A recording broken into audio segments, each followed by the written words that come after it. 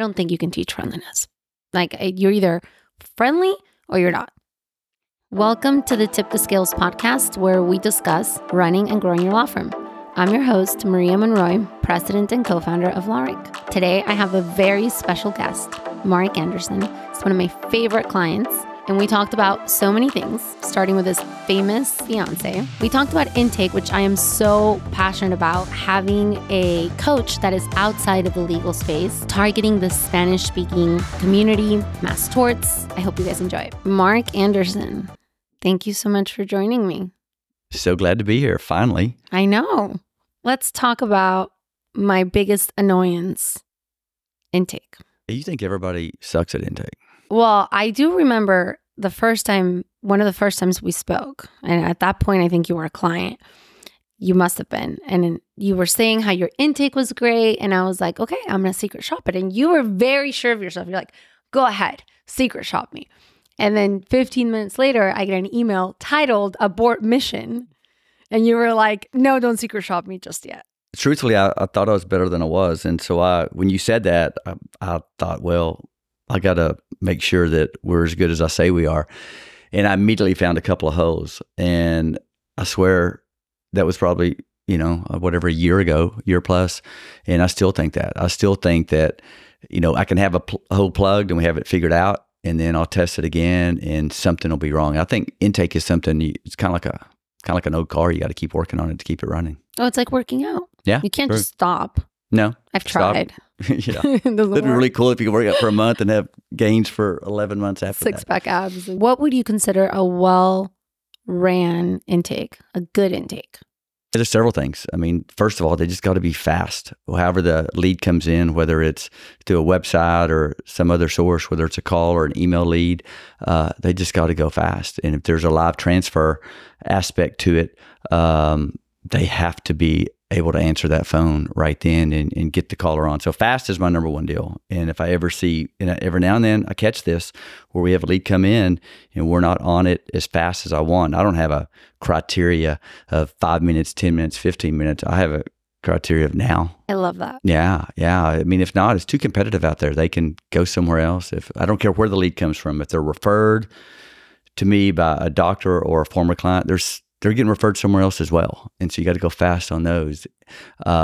Internet, yeah, I mean, they're looking at a screen with 10 other lawyers on the screen saying the same thing. It's really hard to be unique. And so if you happen to be lucky and they choose you, you got to talk to them then. And it's not, I'll call them back later. It's got, I don't care. You got to talk to them then. So fast is my number one deal. What's your missed call rate? I can look this up, so. Less than 4%. That's amazing. I'm going to verify that. I don't even think that's acceptable, but when we check into it. They're bots. Yeah. We have a rule at my office, when the phone comes in, when the phone rings as far as backup and answering, and if we don't get to it, I'm not happy about it. And there's no reason. We have 55 employees and everybody has the phone ring, and I don't care if they're an attorney or me. If it's on that last ring, somebody better pick it up. Your intake specialists, are they signing up the case or does it go to a lawyer? Currently, they're signing up the case. And I say currently, it's going to stay that way. I used to be slower about it, and they would basically screen to see if we wanted it, schedule a time for a lawyer to call. Oh my God. Oh my God. Yeah. Yeah. How many did we lose? How much? It was just horrible. And I have friends out there that still do it that way. Oh, I know. Okay. I just have, found religion on that. And I think that's too slow and we lost too many. What if they can't close it? Well, I'm changing it, and I love the change that I'm about to make. But now, if the intake specialist can't close it, and they can about 85% of the time, and we track that, then the 15 they can't, they try to get a lawyer as fast as they can, and all lawyers on my staff are all trained to close the file, and they get them on the line. Now, sometimes it doesn't happen as fast as I want. The PNC might say, okay, we'll have somebody call me tomorrow. Then we're kind of stuck with that. But that's our process now. I'm changing it because I've hired another attorney to be embedded into intake. And so that person will be available to transfer the call and always available. And if it's just going to speed it up because we're going to. Is their only role going to be intake? Starting out, but I don't think that's a full-time role based on our call volume and our sign-up rate. And our intake specialist can sign up so many of these, 85%. So I'm going to, once she's fully on board with that and as good as she can get as far as an intake lawyer, then I'm going to let her do some pre-lit. Now, I have a question. Let's say you get 100 qualified leads, 100 wants. You want these cases. What is your close rate? Ours is abnormally high because we have so many referred clients, and so they're pre-sold, whether they're from a doctor's office or from a former client. But what about your SEO ones? That ought to be in the high 90s, like 95% and above. Intake team, now you're going to have basically, if they can't close it, the attorney steps in. Do you have call scripts? Basic call scripts. And so that is part of the intake training, which takes a long time. And it's done by my intake specialist. I mean, the lead one who's been there 10 years. And and my firm has grown from just a handful of us to a lot of us. And she stayed in the same position, and she is really, really good. So she does a lot of the on-the-job training with the scripts. But it's not, I don't want it scripted so much to where it feels scripted. Absolutely. So much of it is, at least initially on the call, is listening, showing empathy, and then converting over to appeasing the PNC that this is something we can handle, and we can, and then stressing the sense of urgency, and then going into the close aspect. I just don't want them reading part of the script when it doesn't apply, because sometimes people call up and they're just ready to sign. Well, you don't need to waste your time with part of the script. Sometimes you're never going to close it, and so maybe that script's not right either. Now, do you think you can teach friendliness and empathy? I think you can to some degree. To some degree. Yeah. I mean, everybody has their limits on their emotions. You can tell a sad person to be happy, but are they really going to be happy? You can tell somebody that if they don't have empathy, hopefully it's going to be hard. It's going to be hard to get them to show that. No, I agree. I only mention this because I think when people are interviewing candidates for an intake role, that person either comes across as friendly, and maybe like you throw something in there to see if they have empathy. I wonder what that could be. Something like, oh God, I have a headache, and see how they respond. I don't know. But I think empathy, you can probably teach that more, like how to be empathetic on a call. I don't think you can teach friendliness. Like you're either friendly or you're not. Yeah, I agree with that. And of course, that's just one part of it. You want to be able to sell your services. It's a salesperson. It's a sales position, period. Like, until people get this, like, it's going to be really hard to really nail down intake for any firm. And it should be treated like a sales team. I really think it should be, there are quotas and goals and bonuses and accountability and, role plays and coaching and different scenarios. And depending on the type of case, there needs to be a sales pitch that's tailored to that. So if they were in a catastrophic car accident, talking about results that you guys have had for that specific case. Oh, for sure. Sales is key. And if going back to empathy, I would rather teach that or get somebody that's okay with that. But if they're really good at sales, I think they're going to be more successful. Absolutely. And if they have a sales background, that's even better, because in sales, all the sales training courses, they talk about when you have an objection, how do you get around the objection? Absolutely. And I want my team to be able to do that, because there are objections. It could be, what's your fee? Or it could be, people call us and they're already biased against lawyers, but they're still calling us because they don't have a choice. But they do have objections. And the key is to identify them and get your work around. I know you guys record your calls. Yes. We try to do it routinely. We don't have a quota. And it's so important. Oh my gosh. I listened to one. Actually, she listened to one and said, you have to listen to it. And we had somebody that had been in this role less than 6 months, but this should have been discovered way earlier, so we weren't doing it routine enough. And she listened to the call and she stuck to the script, and she did not, the person was talking, and you need to every now and then interject and show empathy and show that you're listening. And it was a horrible screen. And there was no way she'd been there 6 months. She'd been trained and retrained, and we had to let her go after that. But I really wish we would have had a better system in place to listen earlier, because it kind of scares me to think how many cases we might have lost because she wasn't good enough. And we weren't checking in we weren't listening in often enough, put it that way. So now we've increased it. We should all learn from errors, right? And my error was not having that frequent enough. So my background is sales. Yes. So the way that I'm just thinking, literally as we're talking, but I would like to know, out of all these leads that you say they're qualified, okay, great. Now we know these are qualified leads, but I would like to spot check the leads that weren't qualified to make sure, okay, these really were not qualified, right? And then obviously spot check the qualified leads to make sure that it was ran correctly. But whenever a firm says to me, oh yeah, we closed 95% of our wanted cases, I'm like, but how do you know that all those calls that you are saying were not qualified, if nobody's spot checking, how do you know that there wasn't cases in there? No, you absolutely have to check it. And you can check it the same way. Just record the calls, which we do, listen to the calls, which takes time. And I have an example of that. I had somebody that was not an intake, but a receptionist. And everybody at the office has to be trained on what are we looking for. We're a law firm, we do PI work, but what does that mean? Somebody had called in about a dog bite case. The receptionist took their basic information. We always get their name and number in case the call disconnects, put them on hold so she could find an intake person. Happened to be at a time she couldn't find one. I don't even know how hard she looked. Went back to the caller and told them simply, we didn't handle dog bite cases. No, I would have been livid. How long do you think she lasted after I found out about that? I hope she didn't. No, she didn't. Nice girl, but she had been trained. She knew, and everybody that answers the phone knows what we do. That's part of the training. But see, you caught it, and you just said something that's key, and I'm sorry to interrupt. You said she had been trained. Sure. And I think the problem the industry has as a whole is that they think, it's a set and forget. And it's like, no, it's not. Just because somebody's trained doesn't mean that they're gonna do what they're supposed to be doing. And it could be something as simple as they're having a bad day, they're hungover, they're going through something really awful personally. Sure. It could, or you piss them off and they're like, you know what, F you.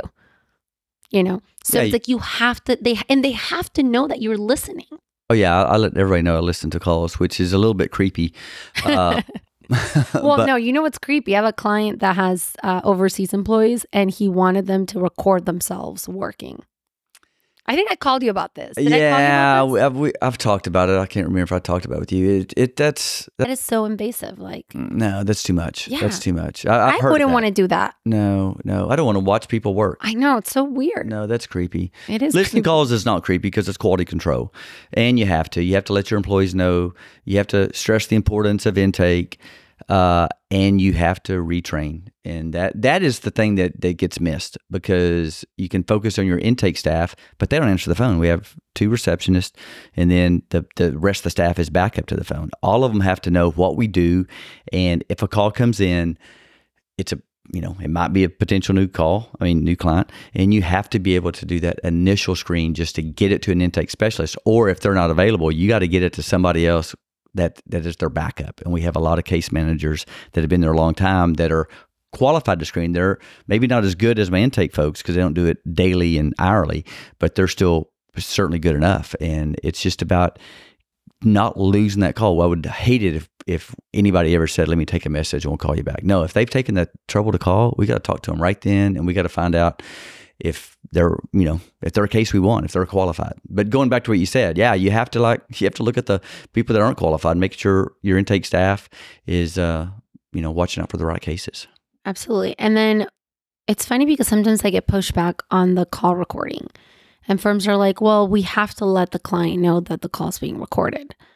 And I'm like, sure, but that's like the easiest solution, assuming you have to do that. You just quickly say it when the person picks up the phone. This call may be monitored for quality and training purposes. And I feel like people always have like a reason as to why it can't be done, or basically it's I just don't want to do it. That's it. Because why would you not? Now, the trouble is not recording the call or notifying the caller. The trouble is taking the time to listen to it. Oh, absolutely. But see, you need like different safeguards in place. Yeah, you have to listen to them all, but you have to do something. Every month. Yeah. You have to do it monthly because people can backslide. You have new employees, you're training. You have to do it. And that's on me to make sure it's done. And it's not the most fun thing to do. No, absolutely not. There's nothing fun about it. It's not sexy. It's quality control. You have to do it. I had a firm call me once and they were panicked. They're like, hey, our cases are down. I'm like, okay. Let's look at calls. Same amount of call volume. Nothing has changed. Has anything changed with your intake? Yes, we just hired 2 new intake people. I'm like, all right, go do that. Call me back. Never called me back. Yeah. Especially new ones, you have to watch them. I mean, they're most of them are not coming from another law firm where they've done intake. I just did hire somebody, and it's been wonderful because she had several years experience, and I can turn her loose quicker than I can somebody else. But the normal one has not done law firm intake before, and sometimes it's a rough go getting them up to speed. Sometimes they don't make it, but it's super important because if you spend all this money to get the phone to ring and you don't convert it, then hey, it's on the owner. Yeah, if anybody knows any salespeople that have SEO background, particularly in the legal space, that would be amazing. Have them call me. I'll let them work remote. I don't care. Yeah. I won't film them. All right. Now, you touched on you don't have an after hours answering service. I do not. But somebody's picking up the phone. Sure. Well, I know the answer, but I just want to make sure people... So how do you handle that? Okay. So office is open, 8:30 to 5:30. After 5:30, we have an answering service that answers it. And if the caller somehow... So you do have an answering service? We do. Oh, okay, sure. Okay, you do. But it's not a law firm specific answering service. Okay. And so, it's not a PI. It's not one that's going to screen the call, put it that way. Okay. They're not a call center that's going to take the place of an intake team, which is a way to approach it. Okay, the way I see it, you got like 3 different ways. You could have a call center where after hours you switch it over, and the call comes in, they screen it, they send the contract, they sign it up, and they give a report on it. And if they couldn't convert it, they let you know, and you can do the follow up. Well, that's a call center. I'm not interested in that. Why? Control. And I'm not saying I wouldn't do it because I know there's some out there that do only PI and they're really, really good at it. Have you tried one? I have not. I don't want to. Because you don't want to? Not yet. Not I'll tell yet. you why. Because so I view it as a couple of other different options that I've always done. And I'm sticking with it because I think it works for me.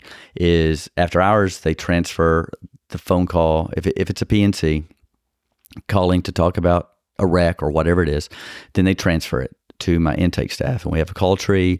We have a phone they pass around weekly so they don't always have to be the burden of the first one.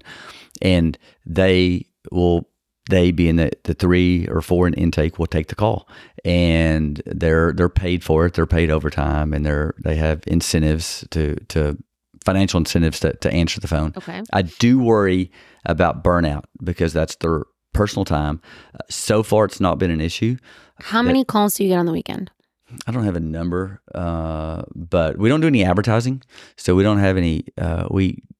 We generate our leads through other sources, so we don't have ads running or anything like that. It could be from the website or from a referral source. We get some. 5 to 10 of screens. That's not insignificant. No, and I worry. And those are spread out amongst the staff, the 3.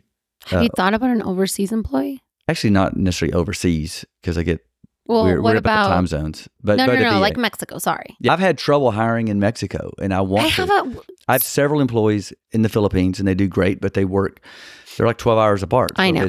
If it's noon here, it's midnight there, and that drives me nuts. We have 25 employees in Mexico. How do you feel about the Spanish-speaking community? Because what I typically hear is that they're amazing clients. I love them. I love the culture. I love everything about it. They're hardworking folks. They listen. They follow direction, and so they're great clients in a lot of respects. They don't complain. They're easy clients to have. Where The only downside is it's also it's part of their upside. They're hardworking folks. They're so loyal. They don't want to miss work. And so if we're trying to set them up with a pain management doctor and the pain management doctor recommends injections, they're going to want to, their default is to pass on it because they got to miss a day's worth of work. And so we have to know that they're hardworking and that's going to be a problem. And we address that up front with them where we might not address it with somebody from a different culture. Overall, yeah, I love the Spanish speaking clientele. I want more of them. In fact, for Law Rank, y'all, we pay y'all to do SEO in Spanish. SEO in one Spanish. Of our specialties. Yeah, absolutely. If we can just touch on the intake.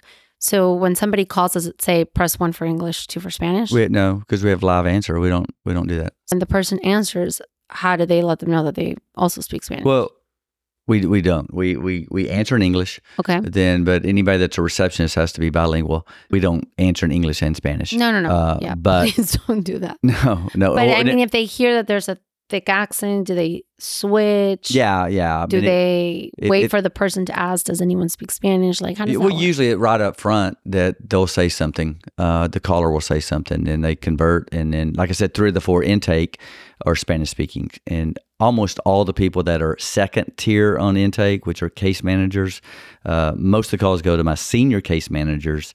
There's 5 of those and they're all bilingual. On the litigation side, we have paralegals that are bilingual. So the cases in litigation, they're covered there. And in pre-litigation, most of my case managers are bilingual. And so that's fine. Adding the Spanish-speaking attorneys is a big deal. But I almost think it's more of a big deal to me than it is for the clients. Because the clients, we did not really have trouble when we didn't have an attorney. The staff was able to adequately do all this. Now, a lot of it had to be translated.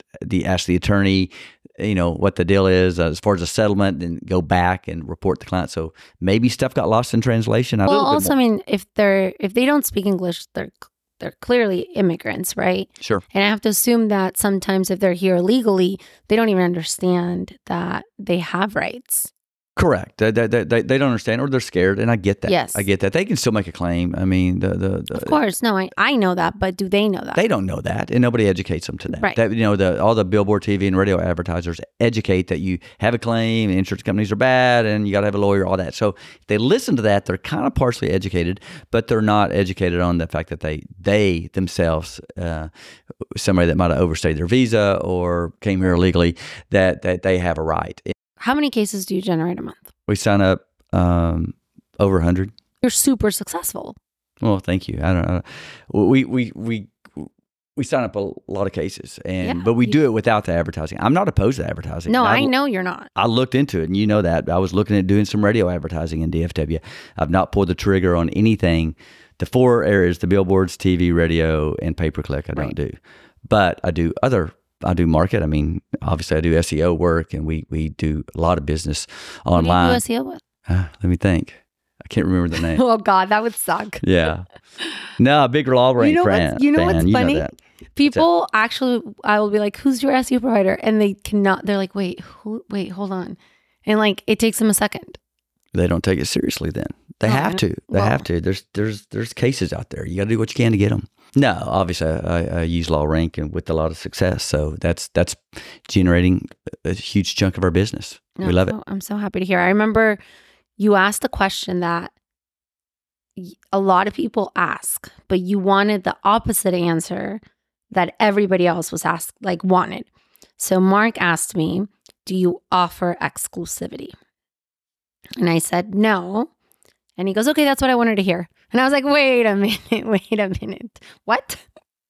Do you remember? Yeah. Before I was at Law Rank, that was a big deal to me. And I'd done the search for a new SEO team like 2 or 3 years before. And it felt like it was just yesterday. And I was big on exclusivity. And the problem was the ones I wanted, I couldn't get because they already had somebody in DFW. And I ended up getting with a company that was available in DFW, but it just was not a good fit. And I suffered through, and my cases suffered. I didn't get enough business. This is the one right before I switched over to Law Rank. So I didn't care about that. I'd already done background work on y'all, and I knew y'all had success. Y'all do well for me. I don't care what you do for other people. That's perfect. It's a perfect fit. You're really big on work-life balance. I feel like you are. I don't know if you say it or you don't, or you think about it or you don't, but I see you traveling the world half the time. You're at the office, then you're not. I think that's everyone's dream. So how did you accomplish that? Well, two things. One is COVID made me realize that me and everybody else could work remote a lot of what we do. And so I spent a lot of time in LA, and I would work from my home there, and it was just like I was at the office. And I credit COVID, all Zoom, all that technology was all available before. It just really wasn't as accepted. And so just the ability to say, hey, I'm not in the office, but I can still work. Maybe it's 1 hour a day, maybe it's 6 hours a day, might be 10, but it doesn't matter really where I'm at. So it was just more of a mindset change that COVID brought about. Not just me, but everybody else. And nobody really cares where I'm at. When I'm talking to a client or a doctor, it doesn't really matter. So I don't really think about work-life balance, but that's part of it. And part of it is I got a really good staff, including lawyers. And so they can handle issues that I would think that I had to be the only one that could handle it.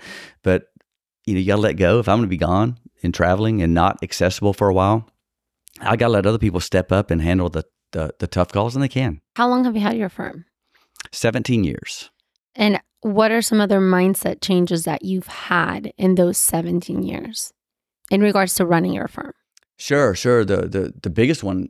So when I started out 17 years ago, it was with 0 cases and me and 1 employee. And she was with me a long time before, and she just retired this year, 25 years with me. So I remember you telling me. Yeah. So that's amazing, though. Yeah. Just she and I with no cases, because I'd done mass torts before, and my partner's retired, and we just referred our cases out, and we had nothing. And so then I was so cheap. Even if I had the money, I wasn't going to spend it on any sort of marketing. And this is back even 17 years ago. Yellow Pages were still a deal, right? Mm-hmm. And websites were often like 4 pages on it, just a home page and about us, a practice area page, and a contact us form. And that's what mine looked like. I swear it's 4 pages. And that was not a big way to get money. Companies there are SEO companies, but it wasn't a big deal. And so, but I was so cheap. Oh my God. It's so funny because I would never describe you as a cheap person. Ever. Not only, obviously in business, because you never, I know we joke about this, but you never negotiated. And we don't negotiate at Law Rank, so you didn't miss out on anything. But a lot of people try to negotiate. You don't negotiate. I don't think you're cheap in general. Like if we go out to lunch, you try to pay, kind of fight over that. I think maybe you've won at some point in time or another. So I just wouldn't describe you as that. So was it just like a fear of like losing that money? What was the? Yeah, I just didn't have the right business mindset. There's the old adage, you got to spend money to make money. And I don't know why. I had plenty of capital to spend it on advertising or anything, and I didn't do it. And that is very limiting, and I regret that. I think I'm really happy with our case count now, and I think I could have got here a lot sooner if I would have had this revelation before. But instead, I had this limiting, and I can't tell you that one thing changed. It wasn't really one click. So I pay you guys considerably more than I paid the prior company. I'm getting way more out of it. So it was a super good deal to move to Law Rank, even though it was a good amount of money. No, we're not cheap. No, we're definitely not cheap. But when I started, this is pretty basic stuff, so the people listening are going to be rolling their eyes. But figure out your average case value, and everybody should know that. And then figure out what would be the most that you'll pay to get that average case, and have that number in your head, and try to go find out if you can get more cases for that amount or less, and whether it's $1,000 a case or 2 or 5, and it kind of depends on your area, your jurisdiction. Some cases get more money, some people will pay more, and we'll all pay a ton of money for a truck wreck case, but I'm talking just on the average run-of-the-mill case. Whether you do, I'm giving PI references. I guess you don't have to do PI to have the same mindset, but I just didn't do the math really. And once I started doing the math, saying, hey, I make this amount on a case, and I'm going to use $10,000 because it's a round number. If I make $10,000 a case, where do I make money in here? I got to process the case. I got to employ people. I have my overhead, and how much will I pay? And a number I hear a lot of lawyers say is, I'll pay $2,000 a case. Okay. Yep, I hear that a lot. Yep. So I'm just using kind of everybody's basic numbers. So at $2,000 a case, can I go out and do I want more cases? If the answer is yes, because you can generally increase your net revenue if you get more cases. Can I get cases for $2,000? And of course, nothing is guaranteed. That's the problem. People look for guarantees, and nothing's guaranteed. But you can make good bets, and I just didn't make those bets, and I just was I didn't do the math. And if the math was there, I would have spent a lot more money. And the math would have been there if I would have calculated. But now it's all business. And if I can have in fact, I just bought leads recently. I hadn't bought leads in 15 years, but I did the math, and I said, you know what? If what they're saying as far as conversion rate holds true, then that's within my budget, and I'm going to go buy, and I cut a check, and I'm getting the leads now. And of course, I'll take those leads and try to refer them out and get other leads back from doctors and all that. Try to work the leads to get the max value out of it. But it was a mindset change, and if I wouldn't have made the mindset change, I would not be with LawRank, because I wouldn't have paid y'all's price. But I pay your price, I get cases in, the math works. And your cost per case with LawRank is significantly under $2,000. Oh, sure, it's under $1,000. Oh wow, I didn't know if you were going to say it. Yeah, thank you. Another thing, this coach of yours. Yes, you talk about this coach of yours, which I've spoken with, and he's very bright. Yeah, he's amazing. And I'm so lucky to be with him. Been with him 3 years. And at the time, his name is Sharon Shrivesta. And at the time, he was in the consulting space. And there was never 100% what he did, but it was a small part. He just liked getting with different business owners, CEOs. And I reached out to him, heard him on a podcast, and had a phone call, very much like you had a phone call with him, and we hit it off. And then since then, he's not doing as much coaching, and I feel very, very fortunate that I'm still one of the ones he coaches. And he's not in the legal space, and I love that. At first, I thought, is that right? Do I need to get a coach that knows law? I mean, we're still just a business. You right? are. And I go to these conferences, try to go to several a year, where I network and I learn stuff from other really smart lawyers. So I get enough of that and also podcasts. I listen to podcasts, read books, go to conferences, part of masterminds. I do all that on the law side. Mm-hmm. And I have my coach, Sharon, that helps me on the business side. And he gives me so many good examples that I can apply in the law that he's the president of a real estate company now. And real estate agents there's a lot of similarities between those and lawyers, and you don't think about it, but he goes, here's what we do to advertise this, or here's what we do to think a referral source. And I can use what he does in the real estate space, in the law space, and that's not the only thing he does for me, but it's just great. I love having a coach. Love it.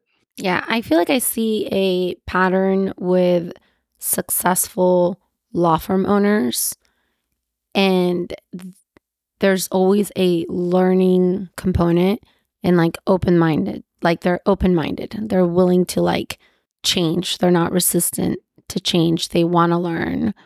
Yeah. And I think if you're not willing to learn, you're just going to keep doing the same stuff over and over and over. And practicing law, it can be a grind, right? And so if you're a car wreck lawyer, which is what a lot of PR lawyers are, and it's a lot of what we do. It's in the 95% of what we do. You can just get in the grind of that, and you could be a perfectionist at that and get better at that, try cases, all that kind of stuff. But if you're not really focused on the business, and you just got to grow, because it's not the same. And like I mentioned earlier, when I started the firm, the way we got cases is not the way I get cases now. You got to change. You got to learn from others, and there's so much stuff out there. I mentioned, podcasts, books, seminars. It's so much better than it was even 10 years ago. And if you don't take advantage of all that information out there, you're going to be stuck and you're going to get passed up for sure. Yeah, I just had Chad Dudley on again, and he was saying how the cost per case now is just higher. There's no real way around that. And I think a lot of firms get really frustrated because they want the status quo. And it's and Yellow Pages is always the example, right? It's by that logic, go advertise on the Yellow Pages, right? And we live in a world that changes so rapidly. And now with AI, are you using AI yet? No, I'm going to use, I'm going to write some demands with AI. Even Up? I'm going to use Even Up. Yeah. I love Even Up. I've heard Ray speak. I've talked with Ray about it. I'm going to do it. I just haven't done it yet. In fact, I want to grab him at the conference and talk to him a little bit more, but in the next month I'll have done that. But I want to try it. I want to see how good it is. And I've heard really good things about it. I have 4 demand writers that do nothing but write demands. And I want to kind of compare. Yeah. Okay. Don't hate me for asking this. Don't get mad at me. What? But who are you engaged to? My fiance, Carrie. Tell us about her. She's wonderful. She's here at the conference. She's the first time I brought her around a bunch of lawyers. Why am I getting all these Instagram messages asking me why I'm having dinner with a housewife of Dallas? Well, she was on The Real Housewives of Dallas before we met. And she has a little celebrity associated with that. People see her and know her from that, which is still kind of unusual for me.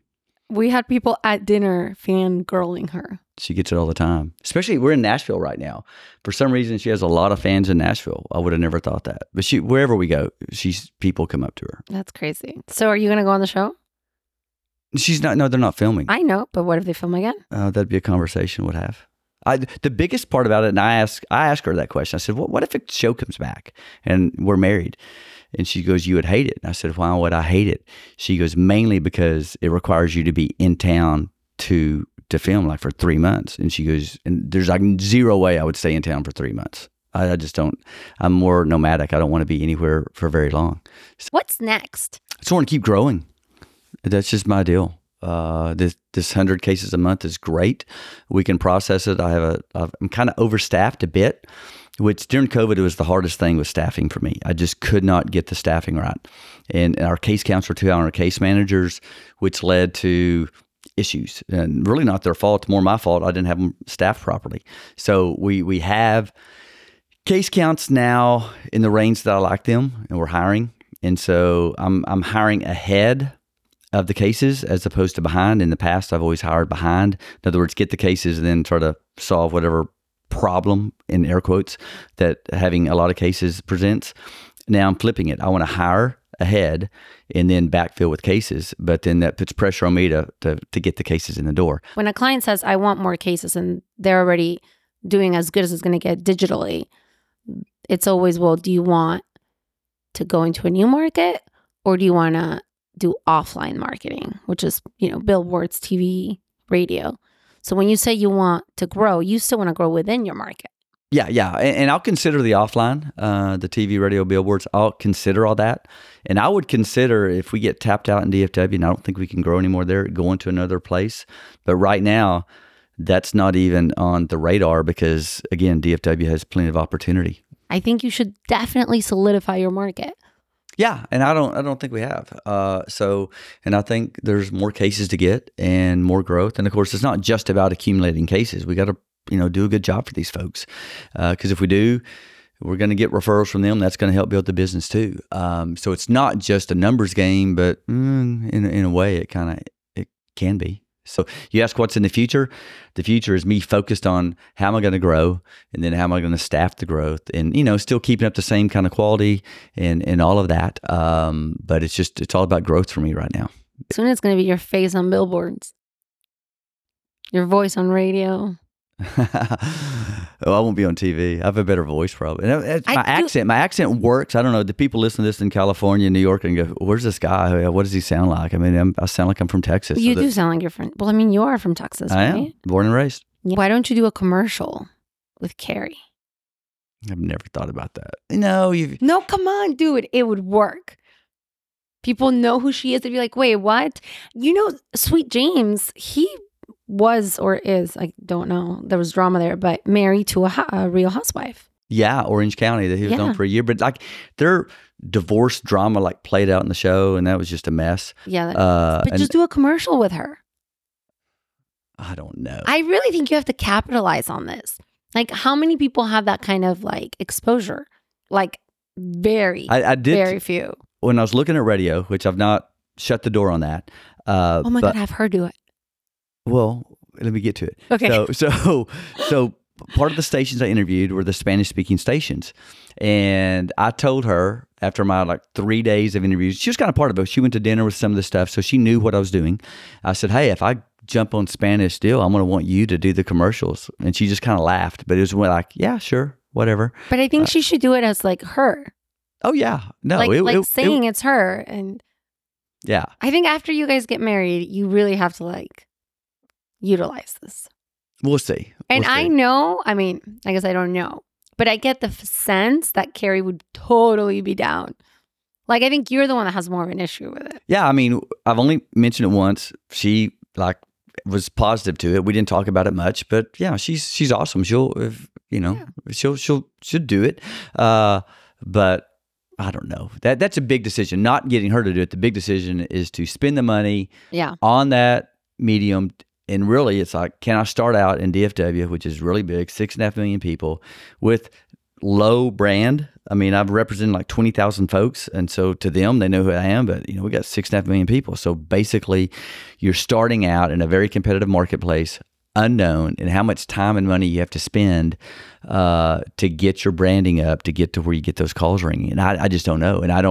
And so I was looking at radio only. What scared me about it was, can you really get that? Because most of the folks, the PI lawyers that advertise in DFW, they do it all. They do the billboards, they do the radio and the TV. So it's a concerted effort on all the different mediums. And they're also doing pay-per-click and website. I mean, SEO. They're doing just digital. Pay-per-click, and I've been very honest with you about pay-per-click because we handle pay-per-click for some of our clients. It's just really high cost per case right now.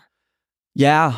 I just never. I mean, yeah, everybody should do their branding of their own name and buy it so other people don't get money off you. But you should do that. That's easy. That's a no-brainer. But yeah, I know. I'm just separating. So we do that, right? Right. But we don't do. I've just always been scared of it. I have tried it out a few times before I was with LawRank, with some success, but mostly with failure. And I think I stopped counting at 9. How many different times have I tried it out? Different people, different agencies. I just never could get it to work at the cost that I want to keep it at. Now, I know other people do it. I see my competitors, or I say competitors, other lawyers, friendly competitors. We only compete for cases. After that, they're not competitors. But I see them do it consistently, and I don't know. I just don't. I just not have been able to find success. So I stay away from that. We're doing everything else we can, LSAs and what would be a cost per case that you would be comfortable with? 2. Yeah, you're not going to get that. No. I'll tell you right now. No, I mean, the clicks are too high, and the clicks could be my competitor. Just like if you had a brand, like a really strong brand, then like maybe 25. Right now, there's other ways I can spend money or effort to get cases, so I'm not even really considering the pay-per-click. If I either strike out or maximize all the other, then maybe I'd consider it. And maybe at that point, and that's we have firms like that are like, they either just do it all, like literally everything you can ever think of, and then there are firms that are, and it's those firms that are like, well, I still want to stay within this market, and this is like the only other thing we're not doing. So it's fine if the cost per case is $2,500, $3,500. Good with us. I've just said I'm going to put that to the back burner. I'm not even going to consider it. So I'm going to occupy any space in my mind because there's other things that interest me. What about mass torts? I'm going to do that. I did mass torts a lot. It's like 8 years of my life earlier on in my career. Before I started my own firm 17 years ago, that's what I'd done primarily for multiple years before that. Got out of it. I've not got back in it. I am going to, and I've met some people here at this conference. I've decided to do that. So I'm taking some revenue from my PI practice before I pay taxes on it, called an expense, right. And then I'm going to do it. So I'm trying to figure out. I mean, it's just investing is all it is. I'm not trying to be a mass tort lawyer and handle the cases, right, and get on a plan steering committee and spend all my life and wherever the MDL is located. Very few lawyers do. Oh, no, it's just a handful. Yeah. And it's all changed. It's totally different than when I did mass torts before. But am I going to do it now? Yeah, I'm going to do it just because it interests me. It's a way to invest. I invest in other stuff. I invest in, multifamily housing and stuff. To me, this is just another form of investment. It just happens to be related to the PI space, which makes it nice. It's what I tell Mariano. I'm like, because he went to law school, but he never took the bar. I'm like, go take the bar so we can invest in mass torts. because it's an it's only lawyers can invest in Masterworks. It's really just that. It's an investment platform. Sure. You That's know, all it is. that's it. The way And it is now in 2023, that's the way it is. And I do think though you have to get in on it early and you have to diversify. Like don't go all in on one tort. I would never do that. I would say I'm going to spend X amount of money and I'm going to go 5 different torts and get in early on all of them. Even though the risk is higher earlier, if you just do that with imagine if you do it with 5 different torts and you get in early and you're diversified, you just need one to hit. Yeah, I agree and partially agree. How are you going to do it? Okay, I agree with diversify, and I'm not going to start out by putting the money in 5. I'm going to do one and then do the other. But Well, I mean, they take a while. You can't even just. There aren't 5 new torts at one. You know. No, but yes, definitely diversify. Don't put all my eggs in one basket. That's just smart business sense. But as far as getting in early, I don't know if I fully subscribe to that because it's so much risk early on. You don't even know. Okay? Well, it just depends how much money you're talking. Maybe you space it out. Yeah. Like you say, I'm going to put X amount pretty early. And then if it's looks like it's going to do well, then you put more. I mean, I don't know. Yeah. I mean, the earlier you go, the riskier it is for sure. Right. 1,000%. And it's what is your cost per case there versus waiting to see if it's a little bit developed. I'm not talking all the way to a roundup where they've already made a settlement. I'm not talking that, but say these things have a 5-year lifespan. And if you invest in month 1 where you don't know anything versus maybe, I don't know, I'm just making these numbers up, 2 years in where suits are filed, cases pending, maybe they've not got to a Daubert hearing yet. So and maybe there's no settlement talks, but things are looking good and you can get some word on how how it's looking, how the discovery's going, how the documents look. Maybe invest in. If you pay more per case, but you've lowered the risk. It's just a lot more though. I don't know. I was looking at some fire foam cases and talking to folks about how much those cost. And I talked to somebody that had got in a year before. So it's a little riskier. Some things have gone on and paying about the same as what they're buying them at now. That's atypical though. Maybe from my understanding, if you get in really early, it's like way cheaper, but like significantly cheaper. Yeah. And also depends on who you partner up with. There's a lot of folks in that space. There's several of them here at this conference, and they have different pricing. And there's more than just what's it cost. There's what kind of criteria, the double signed cases. And what tier, yeah. Yeah, double signed cases are a big deal in these mass torts. These folks sign up with more than one firm, and then you have a ton of drops. There's all. The qualifying criteria is important and all that. It's just, nothing as simple as 1 or 2 metrics. You got to look at it all. But I'm in the process of doing that. I've already decided I'm gonna get in one deal, and I've said send me the paperwork. Let me look at it, and then try to look at the next deal. I don't even consider that part of my practice though. That's almost like outside investing. I'm taking my practice money and I'm putting it. Don't even really have to assign an employee to manage it. And I guess I'll have one because we'll get reports in from the law firm that handles it and all that stuff, but it's not going to take away from my employee time. So it's an investment. It's pre-tax. That's what I like about it. Yeah, it's an expense because you're doing advertising expenses just like you're buying a billboard or paying an SEO firm. And then if it does hit later on 5 years and then you get a return on your money, yeah, you'll pay taxes then, but you definitely, it's almost like an annuity. You pay taxes in the end. Or it's just an expense and you lost money if it doesn't work out. Thank you so much to Mark for everything he shared with us today. If you found this story valuable, please share it with someone you want to see succeed. Subscribe so you never miss an episode, and leave a 5-star review. It goes a long way to help others discover the show.